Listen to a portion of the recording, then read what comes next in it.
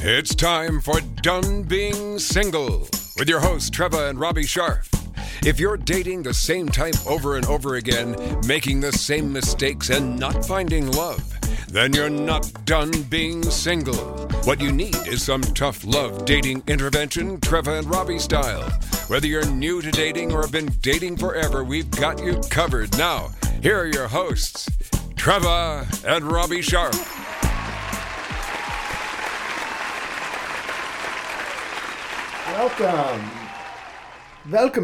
Welcome to Done Being Single. We are done being single. We are. But we are not done talking about it. No. Oh, listen to that lovely voice. Honey, how are you feeling? I'm feeling better. Okay, good. I've, had a little upper respiratory thing for the last few weeks. You sure did. But I'm on the road to recovery. We hope so. Anyway, because I'm confident. You're coughing? I'm confident. Oh, you're confident. Which is the topic of today's episode. Confidence. Well, sometimes your confidence Bulletproof. has the better of you in that you're more confident than well. So this is something that we have to kind of look at during this period of sickness. Isn't this sort of apropos for I think the topic, right? Because confidence comes in everywhere in life. Everywhere. And confidence can get you through almost anything. Exactly. Yeah, and not having it as well can really be a big pain. Right. It's something you need in your toolbox, along with so many other things that we talk about on the show, but confidence is a biggie. And we're going to go into it today. We're going to teach you how to find it, get it, own it. Is it something you find? Keep it. Is it something you develop it, grow it? See, I don't associate confidence with it being a tool. Wait, speaking of which, without becoming a arrogant, pompous, obnoxious. Okay. Can I finish my thought? Yes, you can. Thank you. That would be really sure. beneficial to us. I don't consider confidence to be a tool in a toolbox that you pull out as you need it. I think confidence is something that you either have or you don't. Now, is there a way it can be drawn out of people that don't exhibit it? We're going to find that out today, I think. Or is it something that is a tool and I'm not using it properly? I'm pretty much a confident person. I have self-confidence and I draw upon it as needed, but it's not like I wear it as a badge, and it's not something that I walk around, cock of the walk that way. It's not really that so much, and if I feel like I need it, it's always there, but I don't treat it like a tool. No, you have the perfect amount. Oh, thank you. Not too much, not too little. Really? Yes. I find your confidence levels extremely attractive, very appealing, extremely winning, and that will be $250, please.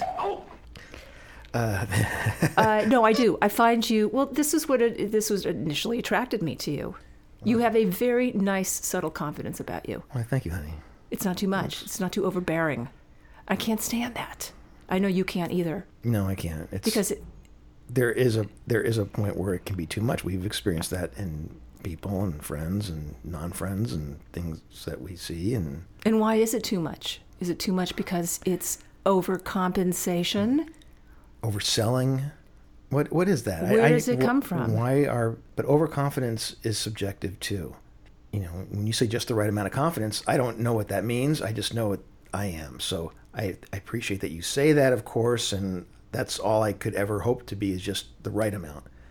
Right. But otherwise, we experience things where we get an abundance of something. It's unattractive. It works against them. Yes. There really is nothing sexier than a confident woman or man. Right. With good posture. Oh, we're going to talk about that. Oh, really? We are talking about that. I didn't even thought about that. Okay, that's good. Oh, no. Our guest today is sort of a master of confidence tricks. Posture and poses being one of them. Oh, that's great. Oh, this is going to be a great episode. Okay? Because I agree with you. That confidence, you either have it or you don't. I think you were born with it. Do you think, right? I don't know. I guess. I think that it starts probably at birth and it comes from your parents. Sorry, honey. I didn't mean that to be. Well. Yeah. Okay, but this is I'm really sorry. Another thing we're going to talk about. What if you don't have? What if you didn't get it? What if you What if you didn't learn it? What if you weren't encouraged? Yeah. Right. Okay. I'm so sorry. Oh, you don't have to apologize. I'm fine. I think I'm a confident person, but I have to work on it. Yes. Sorry. I'm not. I don't just walk around thinking, oh, I can just make it happen. Anything magically. There is. I do believe that I have skills and talent to, yes, make things happen. I do believe that I can, win people and influence. What's the saying? Win Dale Carnegie. Right. How to win friends and influence. Yes, I believe that I can. But with that said, it's a muscle that needs to be trained and kept in shape. And yes. And sometimes it does not come naturally to me, even the best of us. And in those moments, you need to know where to look for it. You need to know where to access it. I think everybody wants that leg up, that edge. I alone can fix it. Well, no, but David Snyder can. Oh, yes. If we can, and David Snyder, our guest today. That'll be excellent. So anyway, should we introduce Why don't David? we bring him in? Okay, well, let's not waste another moment. Let's bring in the man of the hour, okay? I'm going to introduce David Snyder. David Snyder is recognized as one of the world's leading experts on hypnosis, neurolinguistic programming, and mind-body technologies for peak performance, persuasion, and covert influence. A licensed and certified hypnosis trainer, master practitioner, and trainer in NLP and the Society of Experiential Trance, David tirelessly works to develop training and educational opportunities designed to powerfully raise the skill level and professional status of hypnotists all over the world. He is the founder and creator of the CPI, conversational persuasion and influence system. In addition, say that again, please. He is the founder and creator of the CPI, Conversational Persuasion and Influence System. In addition to his many credentials in the field of hypnosis and NLP, David holds a Master of Arts degree in acupuncture and Oriental medicine from Southern California University of Health Sciences, where he pioneered the use of hypnotic technique in combination with acupuncture therapy. I love it. Mm-hmm. He also, because I believe in both, by the way, and I practice both acupuncture and hypnosis. Or rather, but I do seek it out. I do have my people. David also holds 9th degree black belt in martial arts. Wow. So don't fuck with him either. No, don't fuck with this guy. When he tries to teach you something, motherfuckers better listen. Yeah. Okay. David's passion for NLP hypnosis and the belief that hypnosis is a life skill has led him to pioneer new and innovative ways of teaching and training aspiring hypnotists to become more confident, competent, and effective in every aspect of their lives. Welcome, David. David, come in.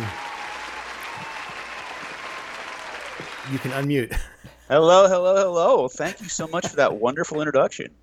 Very welcome. Welcome to the show. I love the sound effects, by the way. It makes me really happy, especially the applause. Oh, that's good. Well, Isn't that we great? have a little more of that then. We have a giant studio audience. It's a big studio audience. But you got to watch them. Sometimes they start getting a little, oh, really? You're going to do that now? Okay, that's okay. Shut them up. Okay, they're gone. Okay. Get them out of here. So, right. David, thank you so much for being on the show. And I have a opening question. Mm-hmm. How early did you realize you had this ability or power? Which ability specifically? I would say have hypnosis ability. Oh God, that I had the ability to hypnosis. I really didn't realize it for a very long time. I was practicing hypnosis since my teens. I've now been doing hypnosis longer than I haven't. But it started off as a passion to just understand how the mind works, how I could tap into it, how I could use it for things. Like I tell people now, if you'd have told me 30, 40 years ago that I'd be in a clinic 5 days a week helping people shovel their shit, shit being a technical term, specialized hypnosis influence techniques, I'd have laughed at you, because all I really wanted to do back in those days was improve myself, kick butt, get chicks, and be cool. And so that's kind of where my orientation on hypnosis was. I really didn't see myself helping, and being a therapist like I've become today.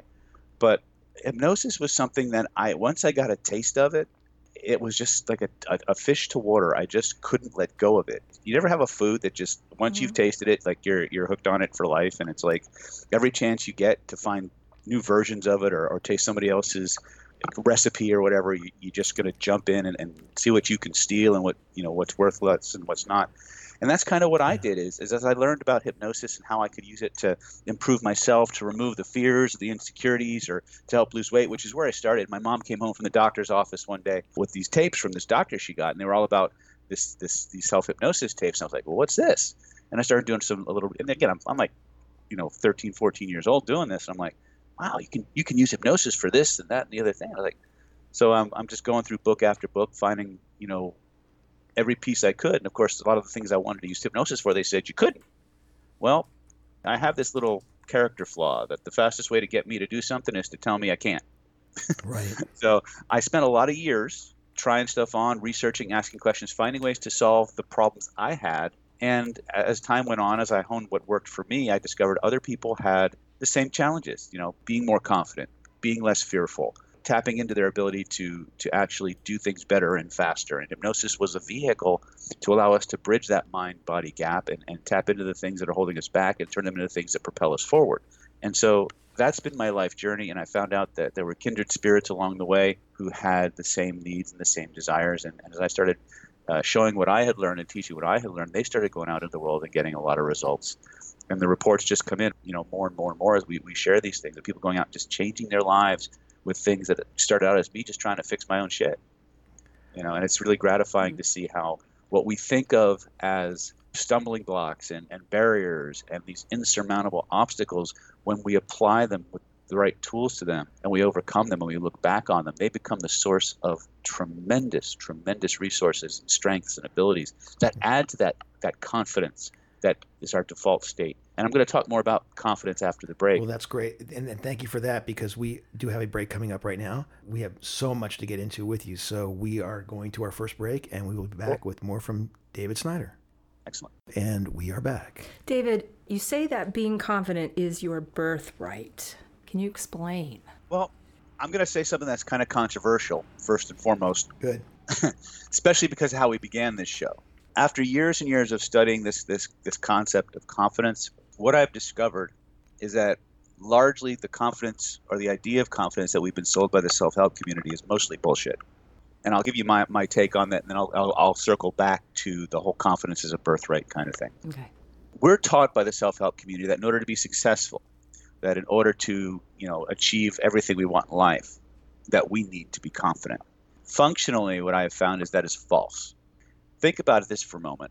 Has there ever been a time in your life when you saw something that you needed to get done, absolutely had to get done, you had no confidence in your ability to do it, but you did it anyway, and you nailed it? Ever have that happen? Yes. I'm thinking. More than once, maybe? Yes. Shut up over there. Okay. So let me ask you a question. When did the confidence actually come? It came when I was kind of in the middle of it, and I realized, holy shit, I can do this. Almost like an afterthought, right? Right. And then, which kind of happens to me most of the time, I'll be daunted by something, completely overwhelmed and freaked out and afraid. And then I take a deep breath and I just plug my nose and I dive in. And then once I'm in, I realize, oh, it's not that hard, or it's not that bad, or I could actually do this. And then of course, when you finish it, you go, psh. Exactly. What was confidence the big fucking deal? happens as a result of taking the action. And it never starts at the beginning. It's always, like you said, in the middle or after you finished. Confidence is an after effect of something else. And that trait that you want is called relentlessness. Okay, good. Relentlessness leads to confidence. It's Yes. okay to be afraid. And that's honestly kind of circling back to confidence is your birthright. When you come into this world, you don't know that you can't do something. Right? You learn to feel that sense of helplessness or that sense of powerlessness because you're in a world where everything's strange and everything's alien. You learn to be afraid, so to speak, because you come into this world as nothing but a big hard drive. You know that there's only a few things that you know. Everything else is learned very, very quickly. There's either things that are familiar or things that aren't. There's things that feel good and there's things that feel bad. Everything else is something that you learn. So when people say they want to be confident, or feel more confident, what they're saying under the surface is they just want to stop being afraid. And once we start eliminating the fear, building that sense of relentless determination within them, with a few other attributes, playfulness, curiosity are very powerful buffers and amplifiers to this process. They kind of come together to form a very powerful synergy, a propulsion system that moves you forward. We learn confidence, we learn fear. Mm-hmm.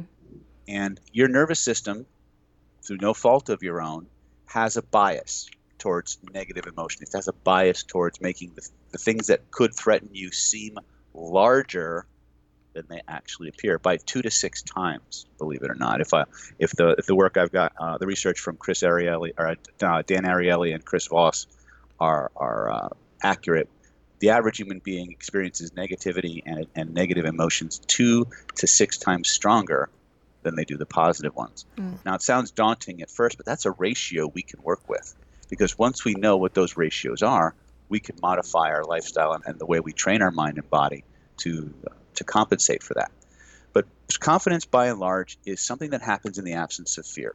But the precursor to all of it, the precursor is a relentless determination to move forward no matter what. And that's something that I think is the backbone of every successful person out there. Whether you like them or you don't, they just don't stop. They go over, they go around, they go through. They may not know what the next step is, but they're going to go forward and figure it out as they go. So when we start playing with this idea of confidence is actually something that comes after the result of the actions you take. It's a really great point, and I can acknowledge that because I think I've seen it in Treva when that happens, and I've just witnessed that in you. So that's a beautiful thing, and that it's not something you have initially. You gain it as you are doing the task. Yes, you do tend to. I mean, the relentlessness, that determination you're talking about. Yeah, you've got to have the desire. I mean, it's got to just drive you. Once you have the desire, getting a little wind at your back or providing your own wind at your back is really crucial to accomplishment. But I wonder and I worry about the people that, let's just say, they didn't grow up with validation. They didn't see it. They didn't have encouragement. They didn't have parents that believed in them. And so they grew up with, like you said, the ratio of negative beliefs to positive is out of whack. How do you help those people? Well, we start by finding out what they want instead. And that's a very important phrase. Because neurologically speaking, when you ask somebody, what do you want instead, it includes every possibility except the one that's the problem. So no matter what they choose, it's going to be better. And I do a lot of trauma work. In my clinic, most of what I focus on is physiological illness, which is the result of repressed emotion. And a huge amount of that emotion is abuse, sexual molestation, war trauma, accident trauma, domestic abuse, especially in cases of child abuse. These people have grown up never feeling safe, never feeling like they have a place or a voice. And so the first thing that we need to do is we need to unlock those experiences. We need to remove the negativity from them and give them an alternative experience. And because of the technologies we've developed, which you touched on a little bit in the introduction, we're able to do that very, very quickly. One of the things that during the intro was this idea of posture and breathing. What we're talking about, confidence like relentlessness, fear, like joy, like ecstasy, mischievousness, and all these other, this whole range of emotions that we experience are mind-body feedback loops. They're the result of the mind and the body interacting in a certain way. And if you understand how that process works, now this is in addition to or in combination with cleaning up the crap. But if you need confidence in the moment, one of the fastest ways to do that is to recall times when you were confident, recall times when you were a winner, recall times when you owned the room, whatever it is. Remember what that felt like. As you remember what that felt like, notice that there's a location in your body where those body feelings start. Okay? And I can give you the whole intervention right now if you want, and I'm happy to do that. But once you notice where those body feelings start, remember what it was like at the highest moment of that experience. In that moment, stand the way you were standing. Breathe the way you were breathing. Smell and taste what you smelled and you taste in that moment. Let those feelings come flooding back even stronger. Hold that for at least 2 minutes. That's the quick body somatic hack, as I like to call it. But there's another way to amplify that. Remember I said, notice where in your body you feel it. If you could point to where you feel that feeling, and your mind could give you a color associated with that feeling, what color would it be? Imagine a big ball of that energy floating above your head. Notice how the feelings in your body shift and changes with every breath you take, and every beat of your heart. That ball of energy begins to grow, begins to expand, begins to fill the entire room from floor to ceiling, from wall to wall, and all points in between. Notice how it wraps itself around you like an amazing blanket of confidence, a cocoon, a shield, a suit of armor, insulating you, protecting you from all threats, real or imagined, while at the same time flooding your mind, flooding your body, flooding your spirit with everything it most wants, everything it most needs in an infinite, ever-expanding and unlimited supply. And when you know you've got that, breathe those colors through your entire being. Let it fill you up like water fills up a bottle, like fluid fills up a test tube, like hot air or helium fills up a balloon. Anchor it in so fully, so completely, no force in the universe can turn it off or take it away, not even you. And when you know it's true, when you realize it's a fact, test it. Try to turn it off. Try to take it away. And notice what happens instead. Let me get myself back here a second. In our first segment, we talked about how confidence is a tool, or is it a tool?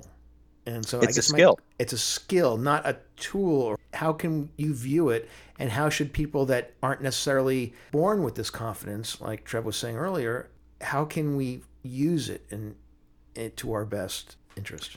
Well, the first thing to understand is that for every emotional state, every psycho-emotional state that you have, there's a posture and a breathing pattern that activates it. Regardless of how unconfident you feel, there have been times in your life when you have been confident. There have been times in your life when you've been, even more importantly, certain. And that goes to relentlessness. The perception of confidence is actually the act of relentlessness. It's an act of certainty, of moving forward and doing what needs to be done, regardless of what's in front of you. It's not about whether you're afraid or not. It's about the resolve to move forward. But we can resolve the fears, and we access those states by understanding how to combine our body and our breathing. And then we can take it even further by the technique I ran you and Treva through just a minute ago. Hold on 1 second. We got Treva has to. By the way, this technique, if there's any emotional stuff connected to that lung, it's going to trigger it. Oh, that's very interesting. She didn't hear that. Most of your physiological illnesses that you express, even things like asthma or and lungs and things like that. You got to hear it. Hold on a second. She's back. I want her to hear this. Okay, go ahead. Well, one of the things that we talk about in Chinese medicine is this thing called internal pathogens. And for the most part, internal pathogens are always emotions that have been repressed or locked in the body. Mm-hmm. And over time, they accumulate an amplitude or a magnitude to them, and that eventually the body reaches its tolerance, and it can no longer just keep it under wraps, and it expresses some form of physical pathology that goes with it. So many times when we start to unpack things for physically, let's say I was working with you on your lungs, all of a sudden we may tap into grief, we may tap into fear, we may tap into anxieties or things that you've locked down that have been there for a long time and just been accumulating masses over time, and then your body's reached its tolerances. But on the inverse side of things is many times when we start unpacking emotions, we start venting those emotions, the body goes through a physiological purging process. And many times they break out in a sweat, sometimes they twitch, sometimes they yawn, they laugh, they cry. Some people just feel waves of emotion coming up. It's a feedback loop. But your body is always expressing what it's holding in and storing emotionally. And so many times when we do these interventions, the body responds in interesting ways. It's not a sign that something's wrong. It's a sign that something's going very right. The body's shedding what it no longer needs to hold on to. And many times those things come out the way that they go in. Okay, well, she's got more coming out than going in right now, I think. I'll tell you that. So, Then Being Single brought to you by the dulcet tones of my wife hacking in the bathroom. So now, go ahead. Yeah, it's. I'm sorry, this got broken up a bit. Honey, okay? No. Wow. Something got triggered. She was great this morning. We can fix that if you want. I think he can fix it. Come on back, I'll fix it. Yeah, God. he says he'll fix it for you. Oh, God, David, I am so sorry. Don't be sorry. And by the way, I'm listening to you and I'm nodding and I'm thinking you are correct because there is a definite mind-body connection to this whole thing. All right. So is it okay to get rid of this? Yes. Is there any reason why you might want to keep it? No. Okay. Go. Wait, are we Okay. rolling? We're rolling. And I'll edit this later. I don't give a shit. Okay. All right, so we're going to do a couple of things, and we'll see how many we need to do before it's completely gone. It may just be one and done. I never know this, but I always have a bag of tricks. So first and foremost, let's make sure that it's okay for from your body's perspective to get rid of this. So I'm curious about something. As you feel the feelings you want to get rid of, it's interesting to notice that sometimes that's not the problem. Sometimes there's a reason those feelings are there, and there's a feeling connected to that reason. Point to where in your body the reason connected to that feeling for that is located. First impression. You mean where I think this is coming from? First impression, when I said there's a feeling in your body that's connected to the reason, you got a body feeling. Where did it go? Point to it. Upper stomach to chest. Excellent. As you point to that feeling with your one hand, reach out with your other hand. If there was a picture floating in the space around you that represented that feeling, a picture you could reach out and touch, where would you reach out to touch it and physically reach out and touch it for me? Okay. Excellent. Now trace the outline of that picture with both of your hands so you know how big it is. Okay. Excellent. Now, just to make sure we've got the right one, I want you to grab the edges of it, make the picture bigger, and tell me what happens to the feeling in your body. Stronger or weaker? Weaker. Excellent. So you're a condenser. Excellent. So here's what I want you to do. Let's bring it back to its original size. Mm-hmm. So slowly keep the size of the picture exactly the same, but slowly pull it closer to your body. Notice what happens to the feeling. What should the picture look like? Whatever. Doesn't matter. What happens when you pull the picture closer to your body? I feel more relaxed. Excellent. So here's what I want you to do. I want you to put a big black frame around that picture. Okay. And make it as big as a drive-in movie theater screen. Okay. Now, you're probably too young to remember when televisions had real dials and knobs and switches instead of touch screens and remote controls. Oh, you're the best, What David. I'm old as dirt, honey. What I'd like you to do is I'd like you to feel along the base of that frame. I'd like you to find the knob that controls the brightness or the contrast. Okay. And I'd like you to turn that knob all the way to the right until the image whites out completely, and notice how that makes you feel. And Lighter. when you've done, excellent. When you turn all the way to the left, tell me how that makes you feel. So the image blacks out completely. And let me know which one you like better. I like the lighter feels lighter. Excellent. Perfect. Turn it all the way to the white until the image whites out completely. Mm-hmm. Now here's where it gets cool. You see, there were some lessons that these experiences connected to those feelings had to teach you. Taking the index finger of your dominant hand, I want you, in glowing golden letters, I want you to write across that whited out screen everything these experiences had to teach you so you can keep the lessons and let everything else go. Now, the best part is you may know exactly what to write. You may have no clue what you're writing. Some people just draw pictures. Some people write squiggles. Some people just write fuck you, fuck you, fuck you across the screen. Some people write with both hands simultaneously. It's like they're writing Chinese or Hebrew at the same time. However you do it, you don't even need to know what you're writing. There's a part of you that always knows. Just keep writing across that screen until everything that needs to be kept is on that screen so you can keep all those lessons and let everything else go. Can I write things I want to get rid of? Absolutely. Okay. Whatever comes up first, put it on that screen. That screen will scroll like a tablet so you have an infinite writing space. Okay. Now you may notice, and again, this is not a suggestion, but you may notice as you continue to write, your body may feel emotions. It may do interesting things. Just keep writing them on the screen until you know you're done. And when you know you're done, you just say, I'm done, and we'll continue with the next part of our process. For those who can't see, she is writing. I've had people write for 20 minutes. My wife writes for 40 minutes. Makes for great radio. She's very detailed. What's interesting about the process is that the human body is made to express. It's designed to pass energy through it. And when we have a trauma, when we have stuck emotions, that energy stops for whatever reason. Some people, the Chinese, think it's like frozen or toxified emotion. Some people think it's a defense mechanism that the body holds these things in storage. And they keep them in storage until, guided by the right technology, equipped with the right wisdom, we go back inside and we tell the system what to do with this stuff anyway. So the moment we create a mechanism for all the different divisions of your nervous system to communicate, those things can be processed cleaner, faster, and the reasons that the body was generating the symptoms is no longer there, and so it's happy to let everything else go. Okay, I finished writing. Excellent. Shrink that picture down to the size of a postage stamp. How does that feel? Better. Excellent. Now take that picture, float it up over the top of your head, Uh-huh. back behind the horizon until it disappears completely. And you know the sound a hammer makes when it's banging on a nail, or a nail gun makes when it's putting nails in? Yeah. I want you to hear that picture nailed back there for all eternity until it's impossible to come back. And when you know it's nailed back there for all eternity, impossible to come back, test it. Try to bring it back and notice what happens instead. When I threw it away, I just threw it out to the horizon. It hit me in the forehead. That's fine. Excellent. Now, scan your body, notice how different you feel. Much more relaxed. You notice she hasn't coughed since we started this exercise. That's true. Yeah. The intervention's fast, but it keeps going, so don't worry about it. Okay. That was good. Very good. Wow. I'm seeing a much more relaxed person here. Wow. You could do the exact same thing for anything that hinders your confidence. That's really powerful stuff. I can see how effective it is. And we did it live on the air. Age mirror. Incredible. Wow, David, thank you so much. You're very welcome. Like I said, there's no accident. I think sickness and disease, there is a component. There's definitely an emotional component. Always. In fact, as the studies are showing, and this is not new, and this goes back to an insurance report study called the ACE study, Adverse Childhood Experiences. 90% or more of all chronic illness across the spectrum can be traced back to adverse childhood experiences.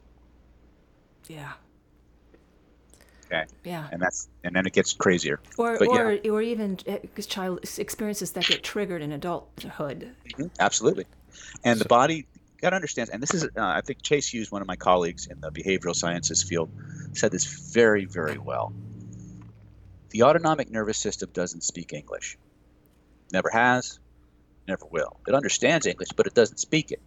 The only way it can communicate is through the body, through body symptoms, through body metaphors, like coughs and twitches and fevers and aches and pains.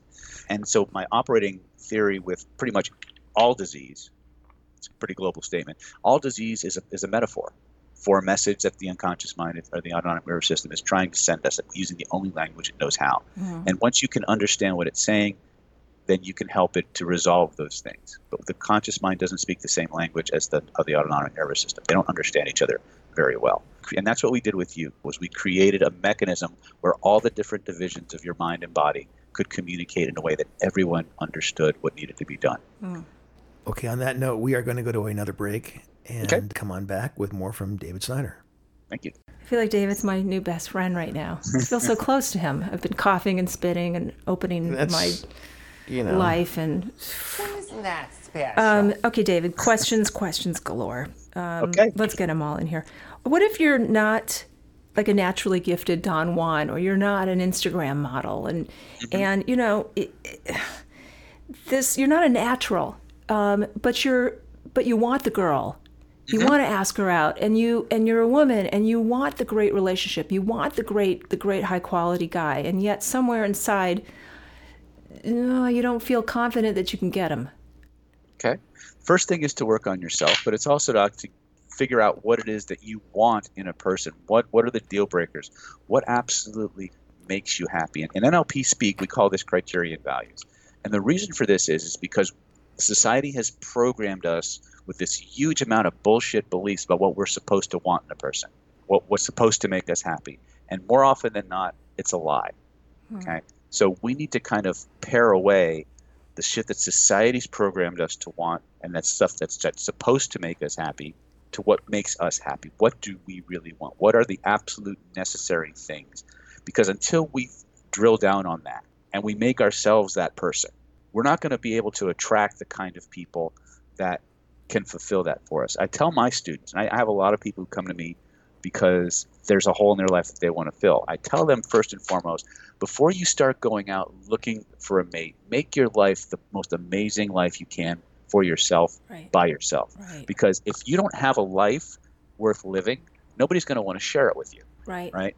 And what happens when you move through the world with a satisfying and thrilling, fulfilling life by your standards, kindred spirits are going to come up. You're going to find yourself in, I call it target-rich environments. People who share the same basic desires and enjoy the same things. I think in this society also it becomes vitally important to be able to screen out the people who don't fit your criteria. So the first thing is make yourself the prize in your world. That's a term we pick up. We adapted from the seduction community so many years ago. It's called prizing. Who's the prize in that relationship? It should always be you. Right. So the first thing is you've got to build yourself. I know we're talking about going up and attracting the other people, and that's important. There's techniques for that. But if you're not solid about yourself inside, and you're looking for that other person to make you whole, well, it's not going to happen. It's not going to happen. So make your life the best it can be first. Define for yourself what's important to you and what order they're important to you and how you know you're getting it.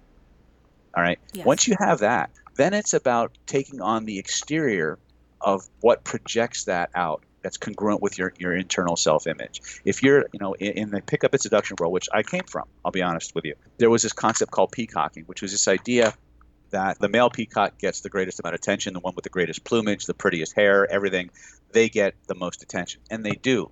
But there's a problem with that concept is that if you don't have an identity, you don't have a self-image that supports that, then Right. you no longer wear the clothes.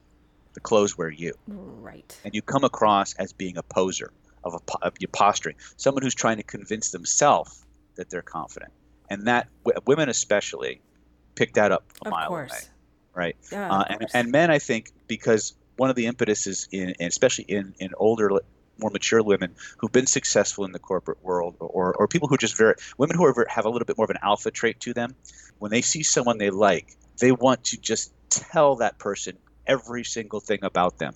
It's that drive for intimacy, because women have this intimacy drive where men have a sexual drive. And both lead to the same thing. They just get there through different routes. And the problem with that intimacy drive is that most guys can't digest that level of intimacy that quick. They don't process it. And so they get gun shy.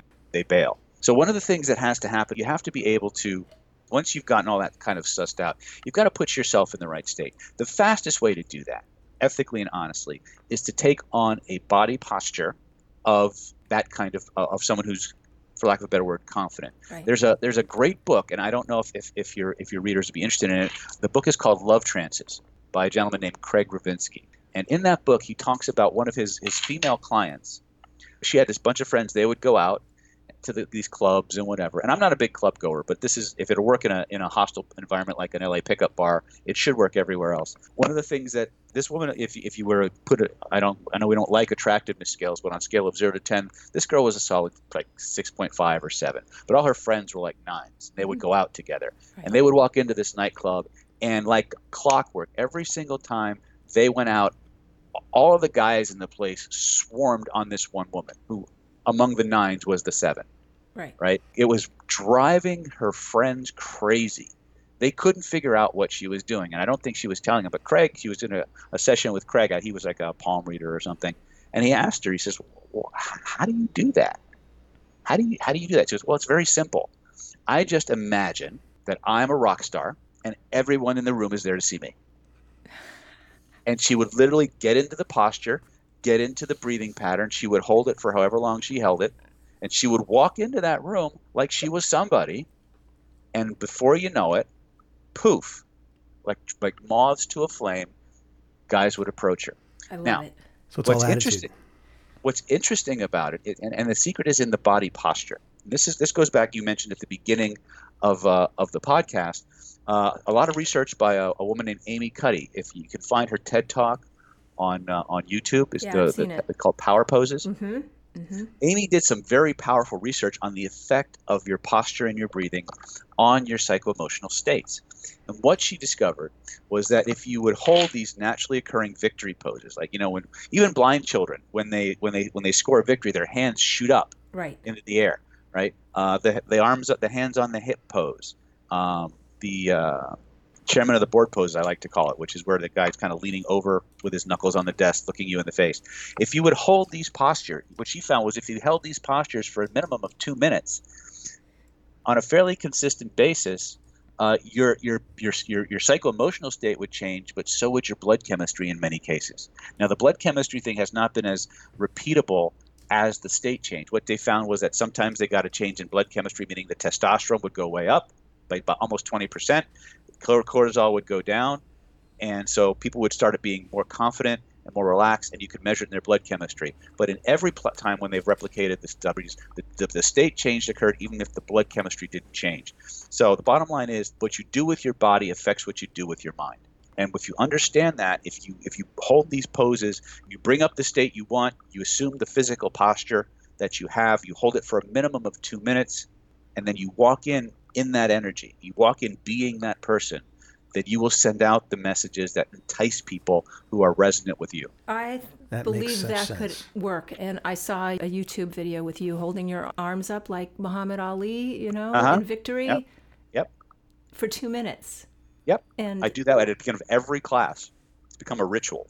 It's so cool. Great. David, we have to wrap up this show, and this is so unfortunate because it's been an incredible period of time, and you've helped Treva get to a point where I think she's over the hill here with the over the hump of the pneumonia and the bronchitis, and I think it's exiting as we speak.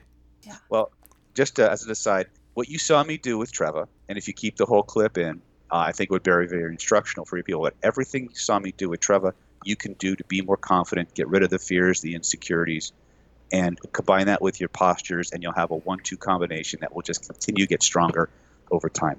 Right on. Excellent. David, tell our listeners how they can find you. Sure. For those of you who want to know more about what I do or see more of what I do, you can go to our YouTube channel, David Snyder NLP on YouTube, or you can visit our website where we have a whole slew of products and blog posts and articles and things. It's www.nlppower.com. That's www.nlppower.com. Or if you have any questions, you can talk to my amazing administrative goddess, Stephanie Skiba, at 858-282-4663, and we'll do our best to get all of your questions answered in the shortest amount of time possible. Excellent. And Snyder is spelled Snyder. Correct. This has been great. Oh my God, David, thank you so much. Thank you, David. So welcome. You're so welcome, guys. She's starting to cough. She's Thank you starting so going through much. withdrawals of you not being here. I And know. I feel like you're part of the family now. Yes. Nice to be part of the family. That's great. So, honey, how you feel? I feel good. Oh, good. Thank you. You look great. And Thank you. You're sounding better. So, thank you, David. You're very welcome. All right. Have a great week, everybody. We're done being You too. single. We are. And We're done coughing. You are done. Yes, I think we're done. We're over it. Thanks, everybody. Have a great week, and we'll be back next week. I'm Shadow Stevens with my friends Treva and Robbie. See you next week on Done Being Single.